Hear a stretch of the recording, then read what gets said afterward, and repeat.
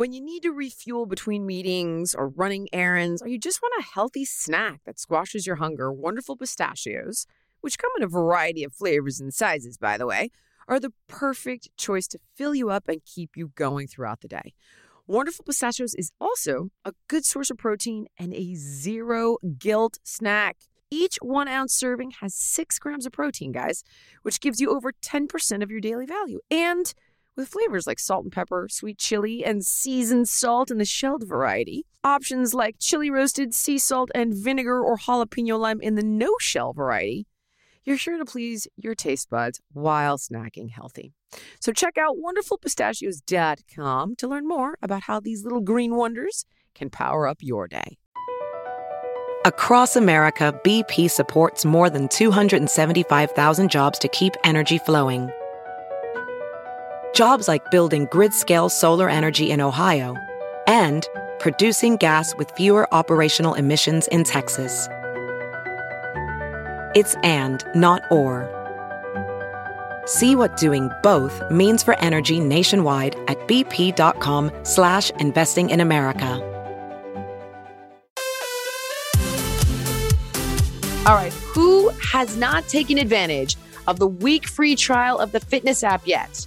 Check it out. It is a one-stop shop for all your fitness, nutrition, and wellness needs. Custom meal plans, personalized workout programs, meditations, sleep programs, community support, and so much more.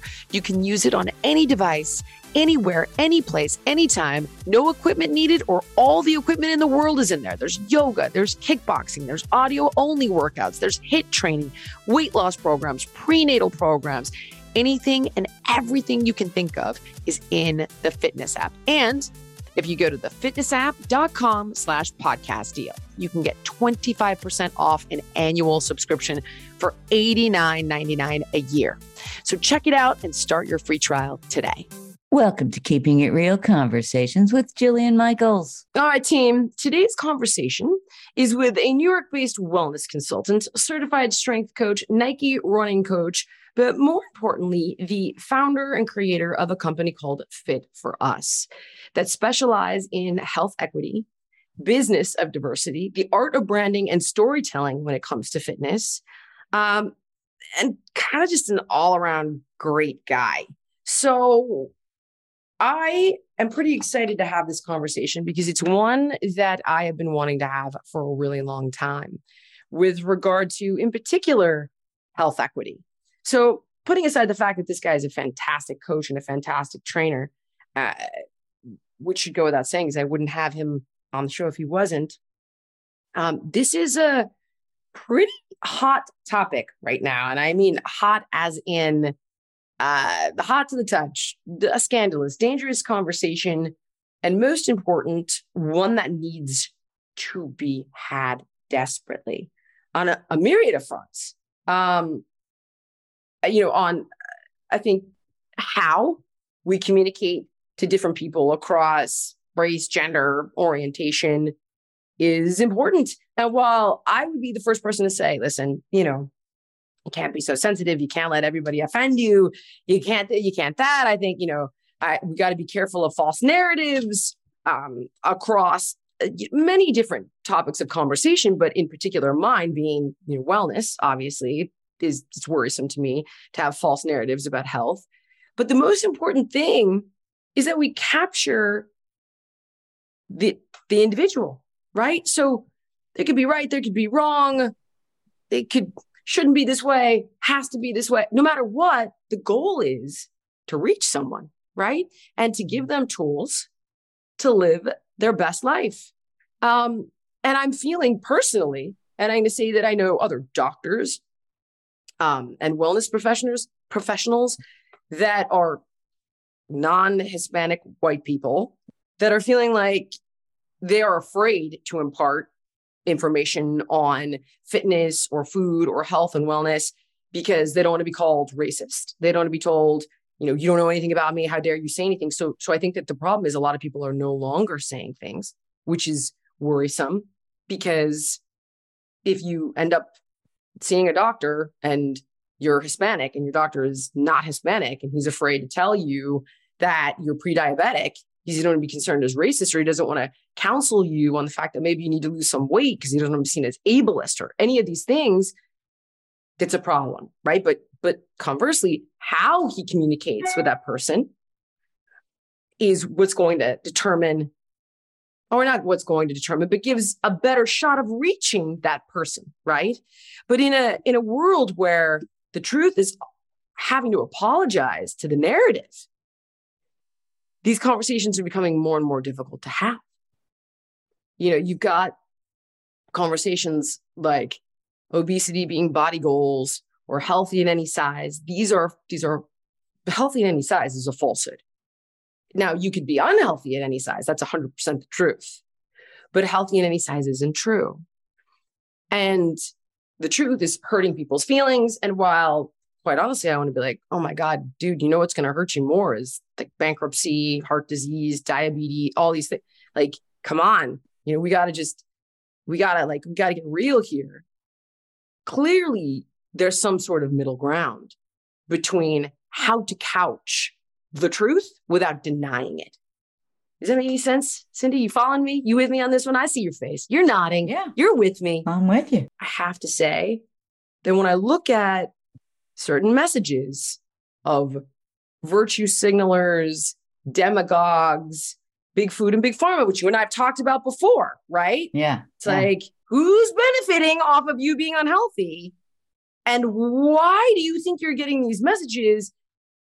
And I was like, I don't think that that's the intention, but certainly is killing a lot of people of color. So how do you have these conversations without being canceled, without without being considered, I don't know, racist, ableist, insensitive, fat shaming? Because I got to be honest, the truth of the matter is to leave it alone. Because that's what a lot of people are doing. They're like, I'm just not going to touch it. Fuck it. It's not my problem. Even though this is what I do, even though I'm a doctor, or I'm a trainer, or I'm a dietitian, I'm just not going to touch it. It's just too hot.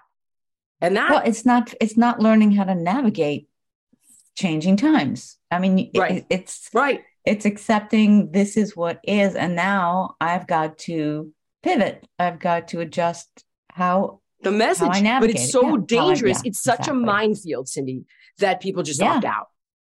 And I'm like, I'm not going to do it. I am not going to opt out. I refuse to opt out. No, it's not me, even though it's probably the smarter, safer thing to do. That's a good thing.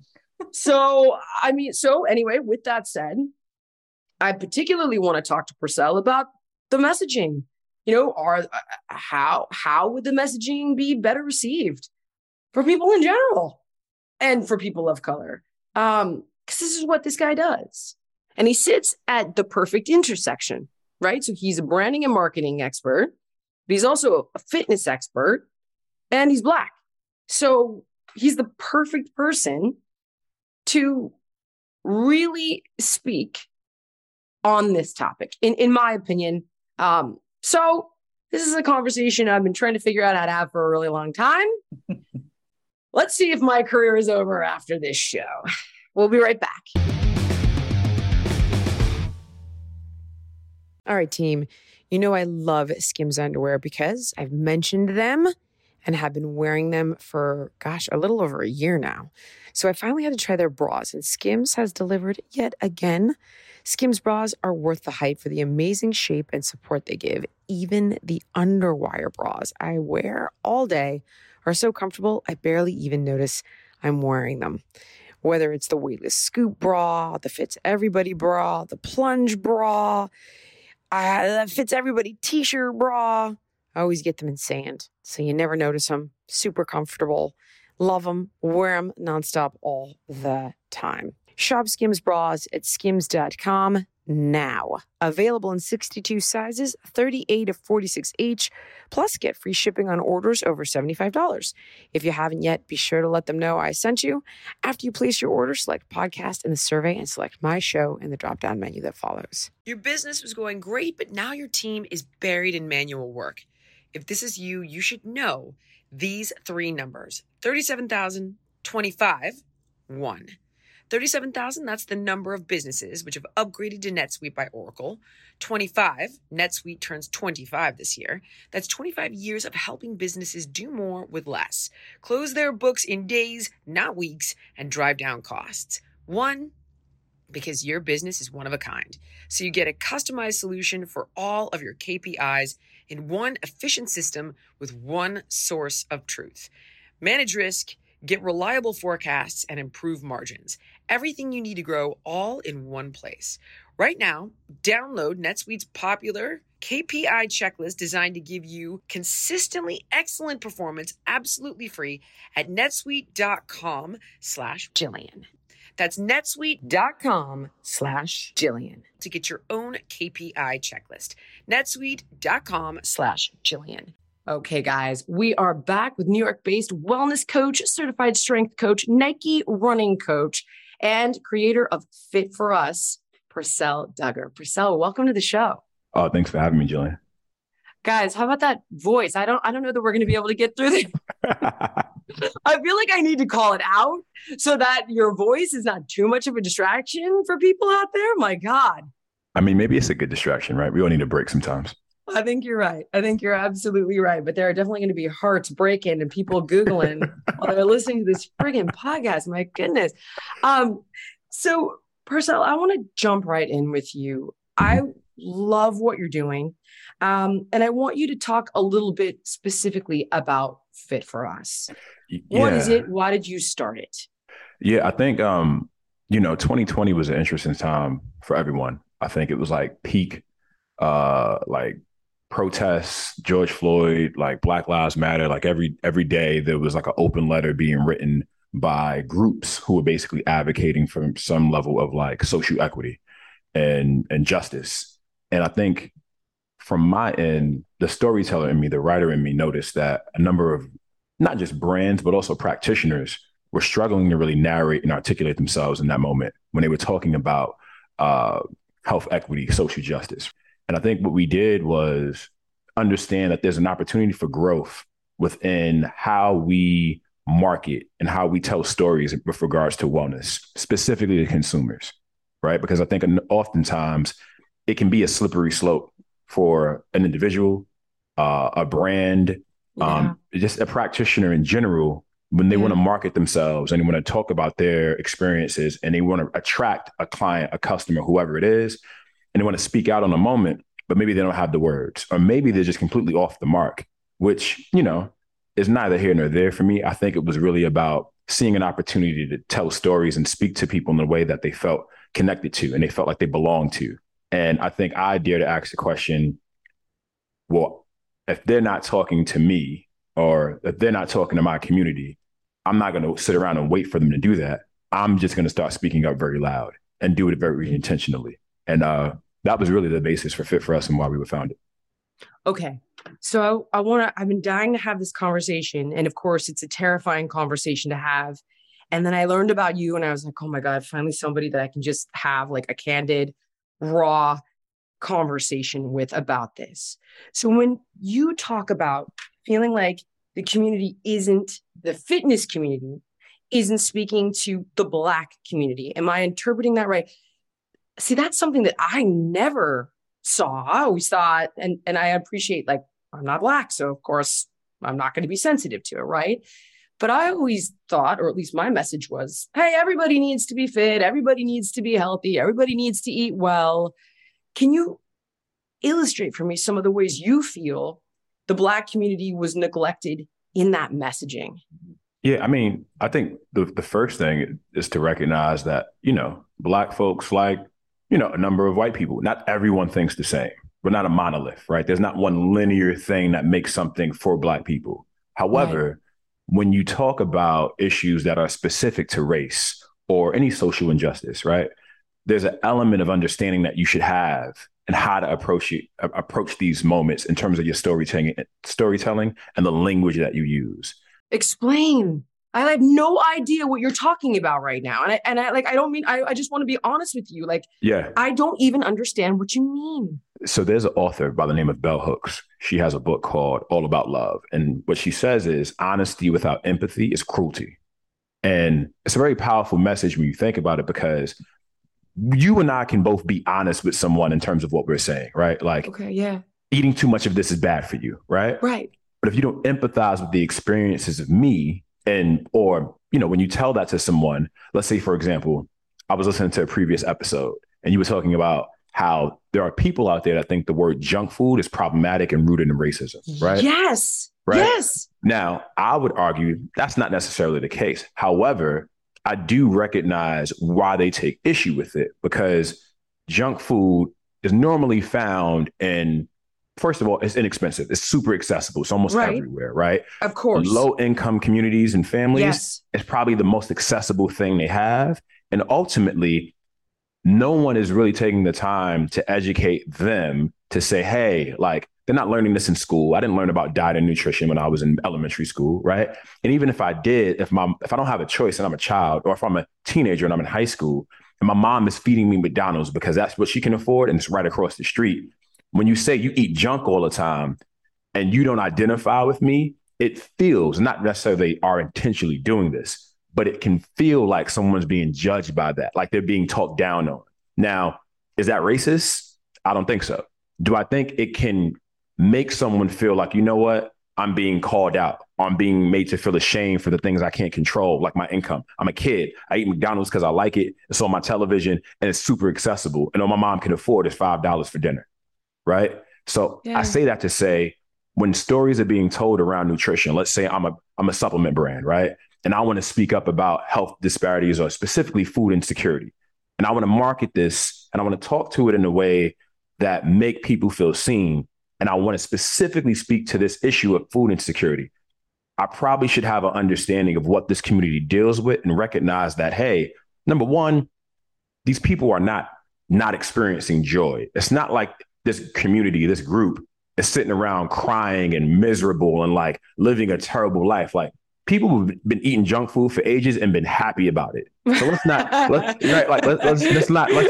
into this mindset that, like, when we tell a story, we have to solve world problem and world food and food insecurity. It's like, people are experiencing joy in these spaces. However, there is a way to be inviting and be warm and be empathetic when we narrate around these topics. And I think oftentimes what happens is we're really quick to speak out and not really do a level of like learning and reflecting. Right. So that's what I mean. It's right. It's speaking with empathy, understanding that, you know, when we're talking about marginalized groups, like, these people aren't in these positions by choice, right? Like, when I was born in Coney Island, Brooklyn, like, I didn't know where I was. I didn't know I was living in a food desert. It didn't really dawn on me until I became an adult. And even then, when I realized it, I still had a great childhood.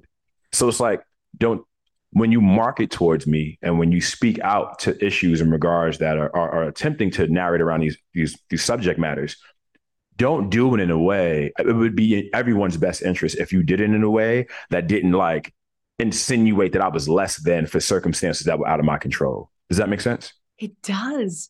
I guess personally, I would think, well, people of all races eat shit.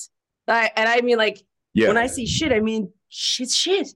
And I just would never think that it was specific to the Black community. I mean, because I've been to Middle America and it's like I've driven across the country and it's just shit after shit after shit.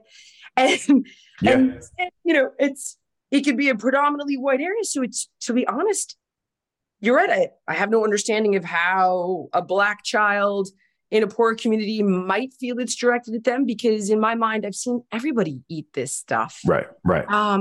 And so there is just a lack of understanding completely. Right. I'm sorry, continue. Yeah. And to that point, it's right.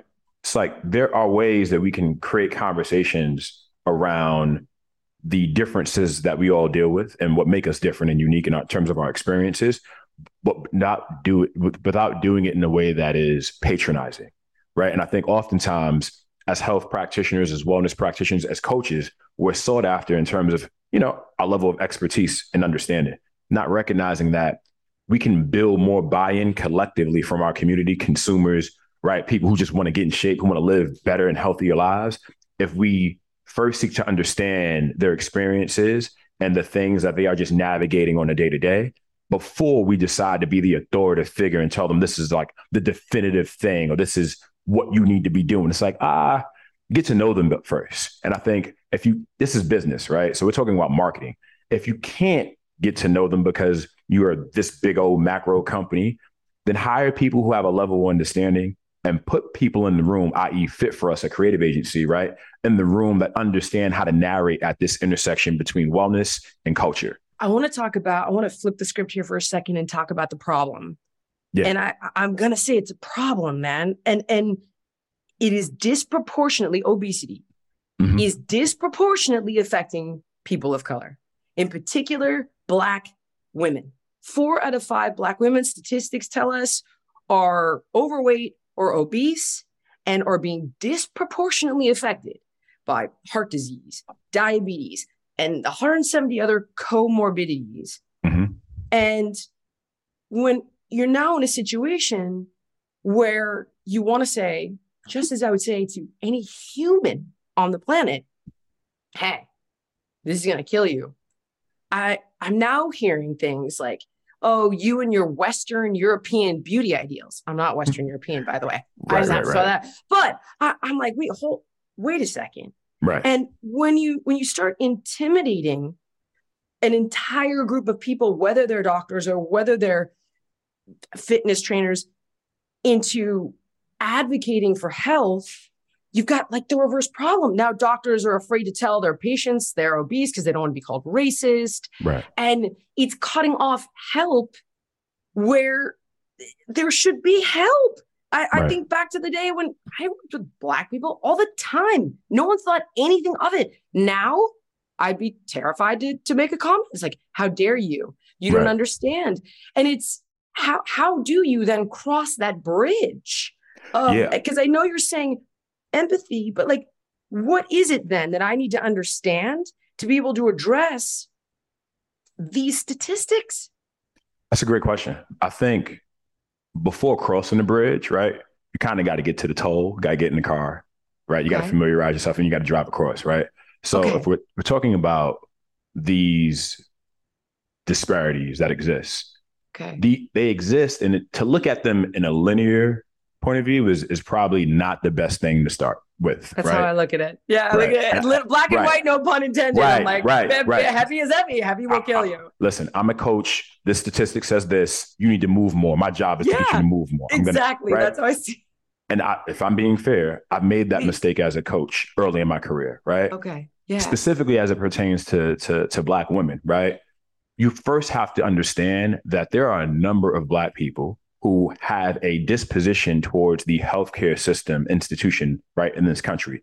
Mainly when you think about the gentleman's name is J. Marion Sims. He was like the founder of gynecology. And he, I'm not going deep dive into his story. He became like the godfather of gynecology. Part of what made him famous was that he experimented on the bodies of slaves. Now, this is like a well-known fact. It's not like this is a rumor and this is hearsay. Like, it's understood. Like, there are organizations that have like put statues of him at universities and then later had them taken down. So when you take that into consideration and the fact that that history is understood by most predominantly Black women, right? It gives a level of insight into why they would be more hesitant to just widely accept that, you know what, I need to just change everything about me and listen to this person who, in the case of you, right, doesn't really identify me outside of our gender, right? In terms of their recommendation for what I need to be doing with my body.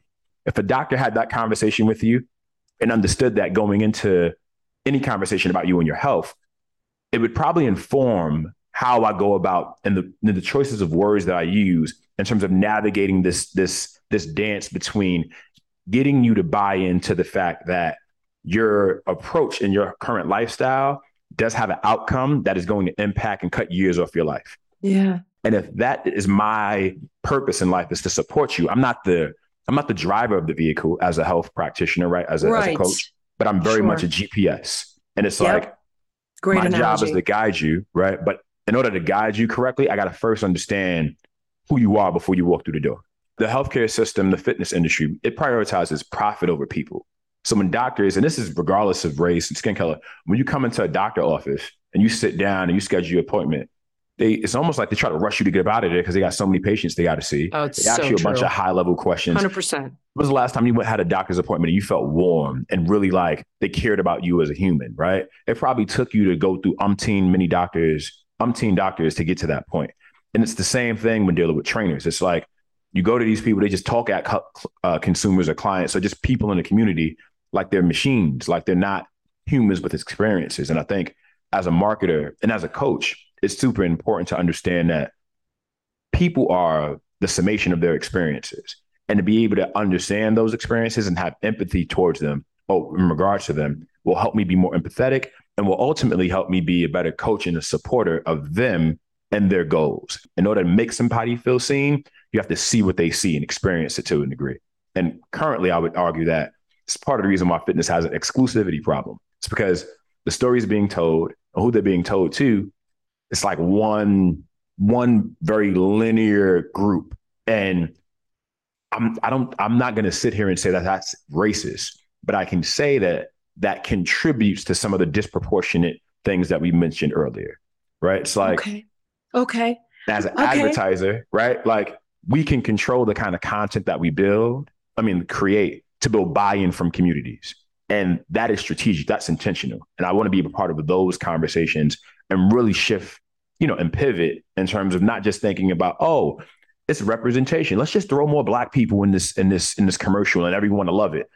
It's not that simple. And that also the impact of doing that is not going to address or solve how heart disease or obesity or diabetes disproportionately impacts our community. Okay, we got to take a break, but when we come back, I want to dig in even more with you.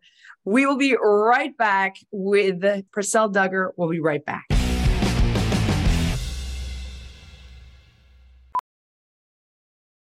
Welding instructor Alex DeClaire knows VR training platforms like Forge FX help students master their skills. There's a big learning curve with welding. Virtual reality simulates that exact muscle memory that they need. Learn more at meta.com/metaverseimpact. As you write your life story, you're far from finished. Are you looking to close the book on your job? Maybe turn a page in your career? Be continued at the Georgetown University School of Continuing Studies. Our professional master's degrees and certificates are designed to meet you where you are and take you where you want to go. At Georgetown SCS, the learning never stops, and neither do you. Write your next chapter. Be continued at scs.georgetown.edu/podcast. Okay, we are back with colleague Purcell Duggar, awesome, badass trainer extraordinaire. All right, I'm going deeper with you here, okay? Cool. So I'm looking at it, right? And I'm seeing, I understand the concept of not marketing to the community, the Black community appropriately.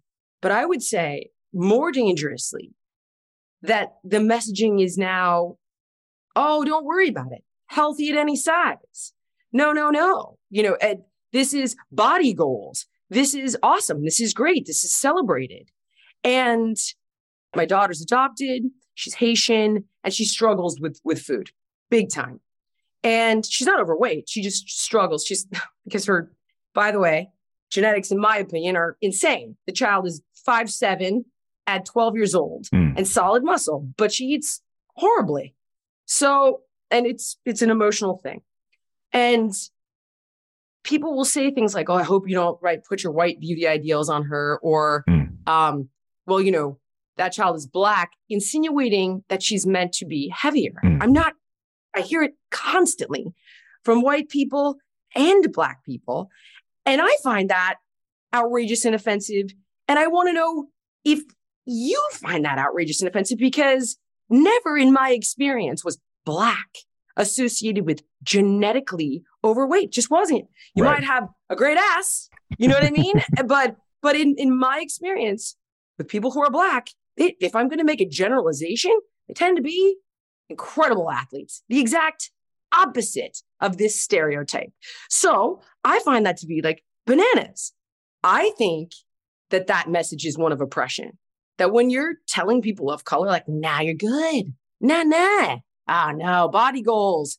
I'm like, this has got to be, this is nuts. I do think it is oppressive in nature, but I don't know that it's limited to people of color or Black folks in general, right? I see it particularly with Black women. I see it constantly. And that's fair. I do think that is, again, I do agree that there are, and it's not limited to Black people. I think there are a number of people, but in this instance, who are miseducated in their understanding of physiology, right? The body, how it works, how it's structured, how genetics play into people's outcomes, but also simultaneously how one can impact genetics, right? Like just because you are, born from this and lived here and ate this doesn't mean that you will end up like this, right? You do have a choice at the end of the day. 100%. However, I would also argue that the way the stories are told in our industry, they lend themselves to normalize problematic behavior and problematic thinking, right? For example, a magazine. You look at a woman on the cover of Vogue, Shape, and Self, I would argue that they're predominantly likely going to be a white woman, right? And based off of that body type, that's a message being told that she's beautiful, she's great, and that's cool. I see. You go get a number of Black women or just one Black woman, right? And you put her in Sports Illustrated in a bikini, right? Not in a dress, just in a bikini because it's Sports Illustrated. And she's curvy. And now we're talking about this is the 90s, right? Yeah. There's only but so many different mediums that we can absorb information and actually engage with media and celebrities. If she's curvy and she's busty and she is the closest thing to looking like me, right? In my brain, I can't fault someone for thinking, well, that's how we're supposed to look. Or this is what I'm supposed to aspire to. Or this is normal. And then look at someone who looks different and go, well, that's what they're supposed to look like. I don't blame consumers whose psychology is being impacted by marketing for how they think all the time. I do think there's a level of responsibility that the industry, that the storytellers, that the brands, in terms of the stories that they tell and the way they choose to tell stories, are responsible for, in part, for why people think the way that they think. Because we all know, as coaches, we know other coaches who say problematic, inappropriate, downright bro science bullshit, excuse my language, right? No, please. Regularly. Yeah. And that's independent of their race. We're not even talking about what they look like. So does that exist in predominantly Black and brown communities, people of color, white communities? Absolutely. And is that the kind of stuff that resonates within communities and people buy into? And then when children, right, are taught this at home from their parents, and like the idea of being big boned, right? Yes. Or the idea of even you can't have high cholesterol if you're a skinny person. Lean to people means healthy. And it's that's that's absurd. Yeah, it's right? So good. But again, it's not healthy at any size. You can be unhealthy at any size. Right. Yeah. But I would argue that people who, especially if they're not in the space, it's well, who taught you that? Right. Well, when we have doctors who are accredited for being the founder of an actual practice, right, in terms of gynecology, who are experimenting on women's bodies and saying his justification was, hey, they don't feel pain in the same way that white women do. So let's use their bodies, right? Really? That was his science. So if that could happen in the 18th, 19th century or whatever it is, right? Then simultaneously, it's well, if we fast forward to 2022 and we have people who, further all kinds of problematic logic, I just choose to educate and support the mindset and the learnings of practitioners. And I think if we can start there, right, because ultimately we're the ones who get sought after. Someone's going to listen to you a lot sooner and will buy in and follow your lead in terms of the knowledge that you give them way more than they'll listen to, some coach or some random guy in the office or something who says, yeah, this thing really helps me with my health. It's you're Jillian Michaels, and there's a level of buy-in that you automatically get from the community. And it's really incumbent for you and other practitioners like myself to continue to learn and be the voices to kind of offset this really problematic language. I literally want to scream. There was a show that I worked on years ago called Losing It. Okay. And I went into a Native American. It made you want to lose it? Did it make you want to lose it? I think I actually did, to be fair. Right. So I was invited in to work with the Yavapai Apache tribe, right? Mm-hmm. And I go in, and of course, they're being disproportionately affected by diabetes, obesity. And I'm looking at the food. And one of the worst offenders, which is part of their culture now. Was it like a meat that's like really high in a certain kind of fat? Oh, God. That rolled into something called fry bread. And they're very attached to this. And they'll probably get more shit for attacking this stuff again. And this fry bread is like processed white flour, fried in lard. And I'm like, this stuff is complete shit. Like, you guys got to stop eating this. Oh my God. Offended, furious. How dare you? You know, you're an outsider. And I'm like, okay, hold on a minute. Number one, you invited me in here. Number two, we're all human. Number three, since we're going to look at this from a cultural perspective, okay, educate me. Where does it come from? And Purcell, you know where it came from? When they were all rounded up after the Trail of Tears and put in camps, and all the elders were killed and all the men were killed, they were given like a block of lard and all this shit. And that's where fry bread came from. It literally is the incarnate, it's the physical representation of their oppression, their enslavement, and they cherish it. And I cannot, and I see it across brown communities, Black communities, and then because you're not brown and you're not Black, you have no right to say anything. And I back then I was a little more emboldened to challenge it, but now, you know, I want to be like this. No, this is bad. Like, you guys this is a trick. This is, you know, and I don't know how to communicate anymore. I've lost my ability to communicate, because I would argue that what I'm supposed to understand, I would point out as like, this shit comes from the people that have been oppressing you for years, this food and this lifestyle, and the drug companies that are profiting off your sickness. Those aren't Black-owned drug companies. Who do we think owns these food companies and these drug companies? Black people? People of color? I don't think so. So if we're going to go down that road of what's true oppression, how does someone like me then tell the story, babe? I would pause and okay. Yeah. I would definitely pause. But the reason being is that all those things can be true, right? Like there's a gentleman, he was a big person, Andre Talley. He was like a fashion icon. He was Anna Wintour's like executive assistant and like a creative director at Vogue magazine back in like, I don't know, over 20 something years. He died. He was always a big guy. He lived to be like 77 years old. Okay. You know, Marcus Garvey, Harriet Tubman, to an extent, like Dr. King.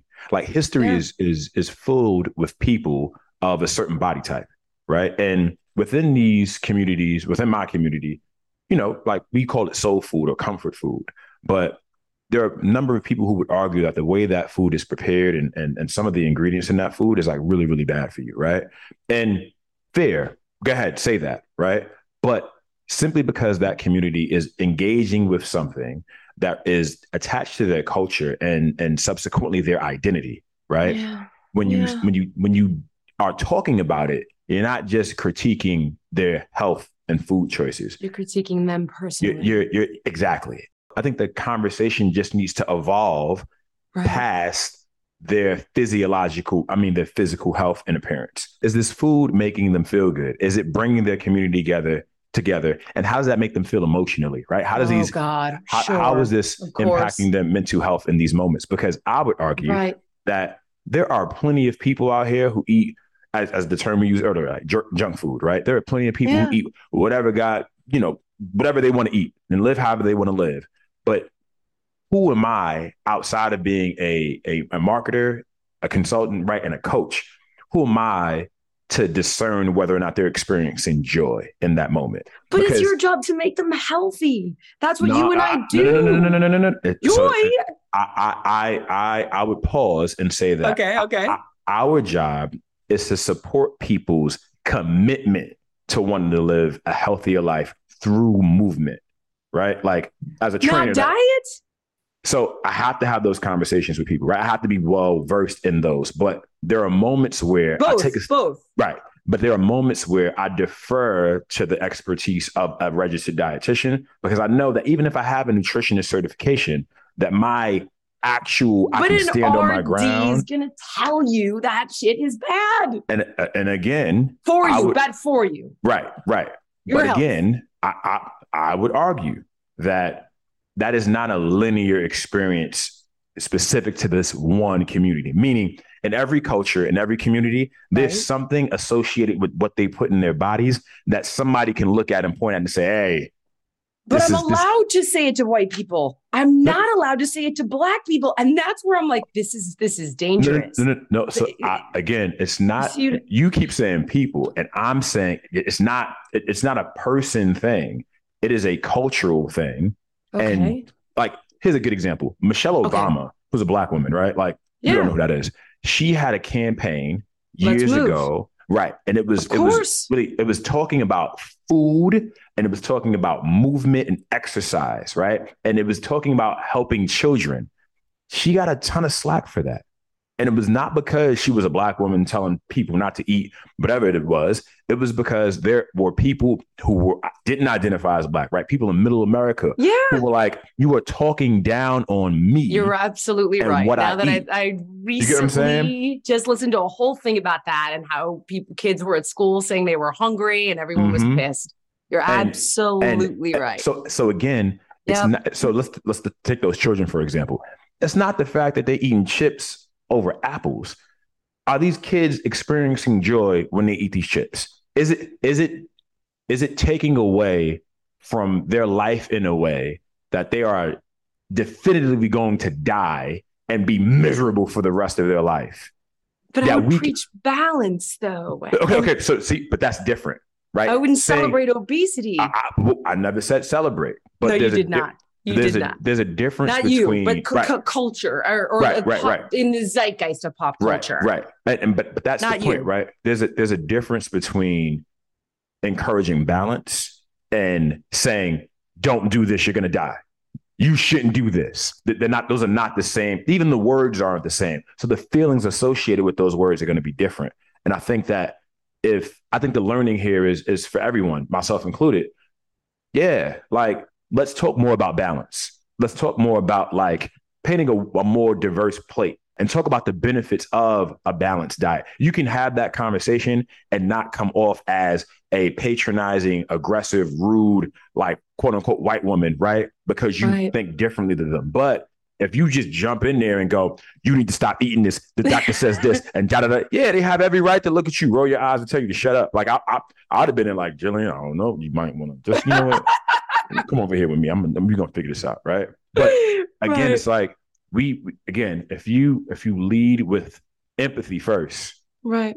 It won't come across as cruel, but that takes time. That takes a little bit of research. It takes understanding. And oftentimes, like I would imagine there was a level of like, I don't know, you said they invited you there, you came there. I would imagine there was a level of time constraint. You got things to do, right? Like, I don't know if we had a week. We did have a week. Right. You get 1 week. And you're supposed to kind of analyze what's going on, right? So I'm like, okay, guys, we got to turn this around. Like, this is definitely a part of the problem. This is definitely a part of the problem. And then it's like, this food. And I was like, if we're really going to look at this food for what it is, let's really look at it for what it is. What part of your culture does this represent? Right. And then all of a sudden it was like, well, before this, we had ash bread. And of course, ash bread is like, great for you. Comes all whole grain, everything natural from the land, made in the fire, ash baked. And I'm thinking, how do I get you to look at the fry bread and what part of your culture it represents and swap it out with the ash bread because of what part of the culture that represents? And it's just, I don't think we really got anywhere long term with that dialogue. And I definitely said to the woman that brought me in, who was on the tribal council, one of the leaders of the community, and I was like, dude, you're going to have to, I'll give you the info, right? But it's going to have to come from you specifically. because this is something like I have no place in.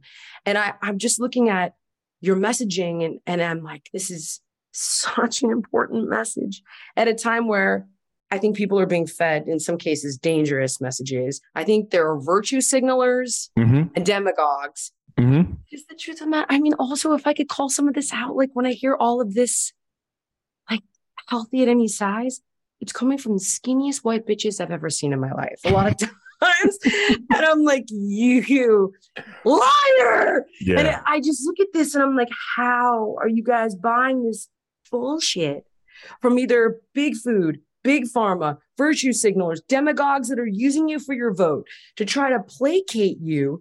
And I'm looking at it like that, right? And I just want to jump up and down and scream like, this is a trick. You're being manipulated. You're being played.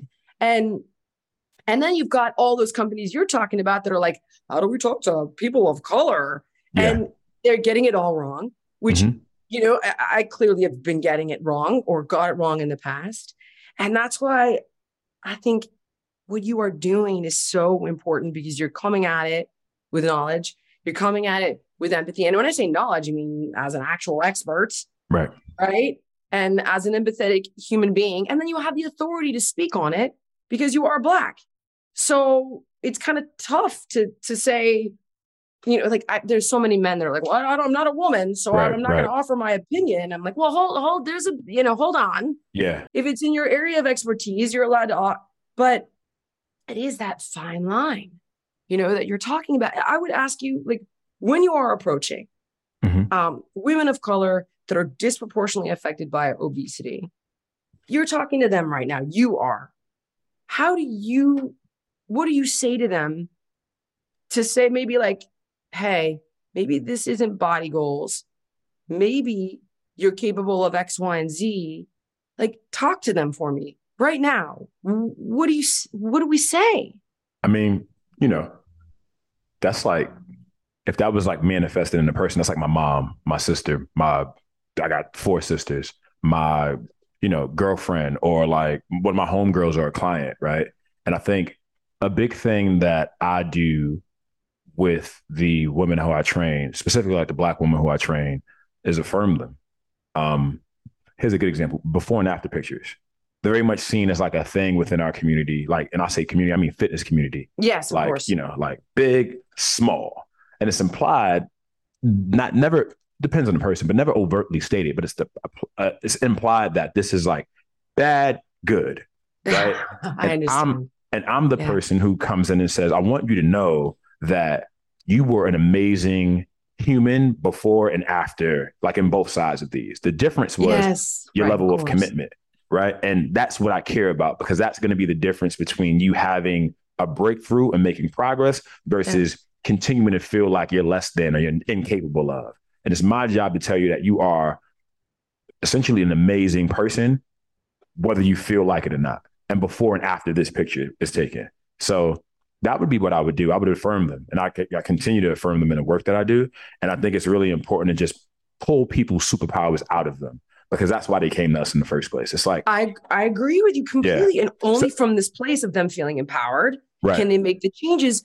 But how do you, let's say they haven't come to you, how do you inspire them to maybe make some changes? Man, I do That's it about the tough part. Yeah. I know. I mean, like, how do you say it? Because it's like, fuck you, fat shamer. I'm like, fat shamer. Oh my God. Well, I don't. When did this become fat shaming of like trying to get somebody to have the absolute best quality of life for the absolute longest amount of time? It's the opposite. It's actually caring about that person and knowing they're capable, but presume they haven't come to you yet.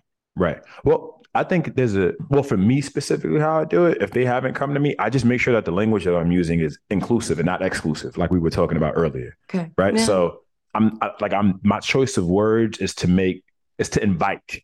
I think oftentimes we want people to come to us, but here's a good example. I know trainers who say, this is a killer ab workout. That doesn't resonate with my mama. That doesn't resonate with like my girlfriend. That doesn't resonate with like one of my homies somewhere or somebody I know, because when they think about fitness, they already think it's too hard. They already think it's something that they can't do. So the moment you lead with killer, it's like, I don't want to die. right? I'm not doing that workout, right? So it's like if I want to be inviting towards or be an ally, if you will, to people who identify, Black women, right? Then I'm going to show up in ways that make them feel seen. Meaning, I'm probably going to put up a post that talks about keeping like a silk scarf in my bag in case they got to tie up their hair, right? Because that's something specifically to Black women that like really is a barrier. I right? understand the hair. Yes, 100%. It's like tell stories that make people feel like, oh, this person like thought of me today, and not just like, hey, your fat ass need to get in shit. Like that's the kind of language that makes. It's the reason why Fit for Us has to exist, because there are coaches who have had success with talking to people like that. Like something that I know that you've had to navigate is that like when you were on The Biggest Loser, you didn't intentionally were not trying to come off a certain way, right? You were being a coach, but there were people who might have seen you coaching in that moment and be like, man, she's aggressive. I don't know if I like the way she was talking to him in that moment, right? Does that mean that Jillian's a bad person? Does that mean that Jillian didn't have great intentions? Does that even mean that she was doing something wrong, right? Like, but then there's probably, I'm not saying this did happen. I'm saying there's probably a community of people out there who freaking love that, who was like, fucking yes. You're spot on, of course. Yeah, there are people that hated me and people that loved me. 100% right. And I think to that point, it's like, as a coach, I'm thinking one person only. And I'm thinking of the people who, it's not even about, oh, these communities are disproportionately impacted, so they need it the most. I'm not even with that logic. I'm thinking about how do I show up and invite people and make people. But if we're going to talk about inequality and wellness, we have to look at that. Yeah, because that's fair. They are being, I mean, it's like the elephant in the room. And not only is everyone afraid, not you, right, but I think people that should be helping are now terrified to help, which is a dangerous thing. Well, I think part of the reason is because they know they're not probably equipped to have the conversation with a level of empathy and skill that I'm able to have it with. Right. Like, well, yeah. Coach, I'll be honest with you. If everyone that we knew, right, was able to like express themselves on this topic with a level that I am, regardless of what they look like, wouldn't our industry be a better place? And don't you think more people would have an opportunity to have a better outcome? If I'm a coach and I see that my opinion is getting people canceled, if you will, right? I can either do what a lot of coaches, this is stupid, this is dumb, people are sensitive, yada, yada, yada. Okay, great. Cool. You did that thing, but people's feelings aren't changing. People's behaviors aren't changing, right? And if I'm being fair, your role is to be a service provider in the industry that says it wants people to be healthy and offers services that give people the opportunity to improve their health. So I would argue, hey, coach, you might want to figure out a new way to talk about these things. Or that's what you're here for. Right, exactly. Right, exactly. So it's like, yeah, like I think there's a level of learning that should happen. And I think too many times coaches are, we're so used to being an expert and sought after that in reality, it's okay to step back and say, you know what, I don't know enough. I need to learn more. Like the conversation I was having about the OBGYN earlier. It's like, yeah, learn the history of how Black women specifically, their bodies have been mistreated by this healthcare system, right? And then go and have a conversation with them about, well, you need to be doing this because I'm a doctor and I said so. It's like, a lot of doctors said a lot of things to Black women over the years, and you can't fault them for having. But come on, Black women are intelligent. They know that this is dangerous. And it's like, do you think they don't know that, like, let's say eating friggin' all processed crap from, McDonald's is going to kill them and anybody else if they do it consistently for a long period of time. They know that. No matter who says it, I know they know it. I know they do deep down. I mean, whether they know or not, it still exists that. How you say it, right? You got to say it. Okay. Yeah. Like my job is to be a coach and to help you make better decisions that are going to guide and inform and help you have a sustainable relationship with health and fitness, right? If you have McDonald's every now and then, I'm going to talk to you about it. But like, that doesn't mean that because you eat this food that somehow you are not a happy person or experiencing joy within your life. And even though you are eating this food and you're doing this thing, we can have conversations around how this impacts you and your health without it being patronizing and without talking down on you. And I think the more practitioners stop using their licenses and certifications as license to just talk down on people and assert themselves as authoritative figures. It is talking down on people, and that must be how this community or certain communities are interpreting it. Because to me, I'm like, this is just bad for you. It's going to do X, Y, and Z. And that's it just seems like fact. So again, honesty without empathy is cruelty. Like something can be true and be cruel in the manner in which it's told. If you come at me with that language, you failed. You didn't make the change in my life. What I love the most and what I really personally am hearing is the invite piece. It's like, how do you invite them? That's really something that I have to think about, because I don't like the false narrative scares me. I'm not stepping off of that one. I think that there are dangerous. There are powers that be selling a false narrative that's doing harm. And I honestly will do whatever I can to get around that false narrative and expose it it's like, if it requires me learning to be more inviting, like you're suggesting, right, I will do it, because that deserves like applause and like a good thing, Coach. Because I would argue that a lot of practitioners don't have the patience, because they're not actually committed to wanting to help people. That's the difference. When your work is rooted and your purpose is rooted in truly helping people, you'll figure out a way. Versus like, if you just want to make some money, I'm going to say and behave in whatever way is making me the most money. And our industry conducts itself that way. And that is profit over people. Because if they really cared about people, then these conversations wouldn't happen in such a transactional, talking at you kind of way. Okay, Purcell, I got to do this one question with you. It's called the question of the week. And it's when people send in questions, obviously. And the one I picked out, I think, is actually really appropriate for you. Cool. Where do you feel wellness is moving to with regard to new trends? A new trend that I'm seeing is people having a more like evolved and expansive understanding of like movement.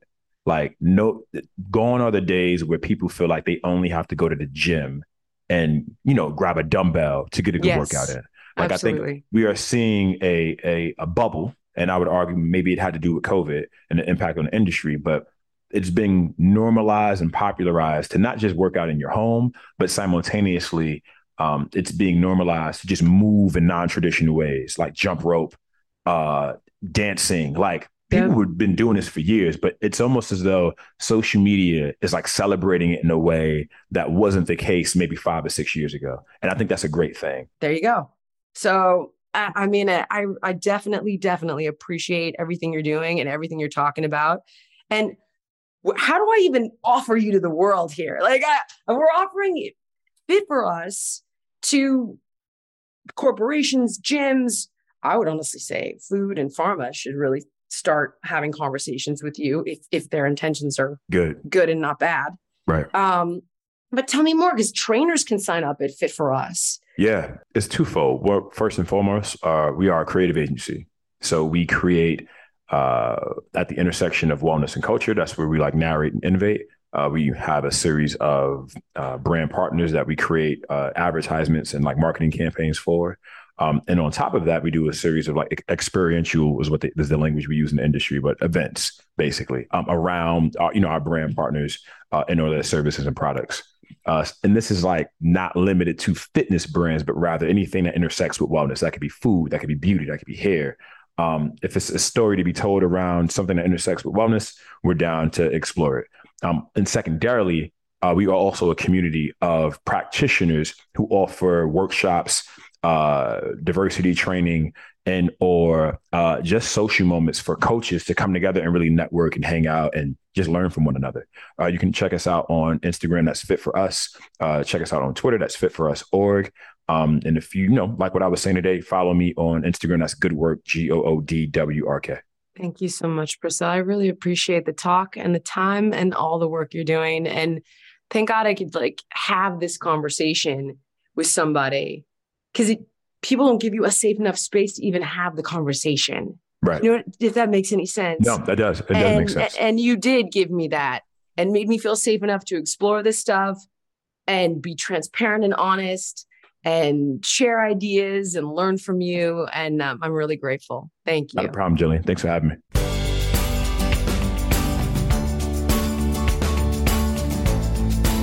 Hey guys, if you're enjoying the show, do us a big favor and subscribe on Apple Podcasts or wherever you get your podcasts, because it just helps us get the show out there, get it heard by more people. We really appreciate it.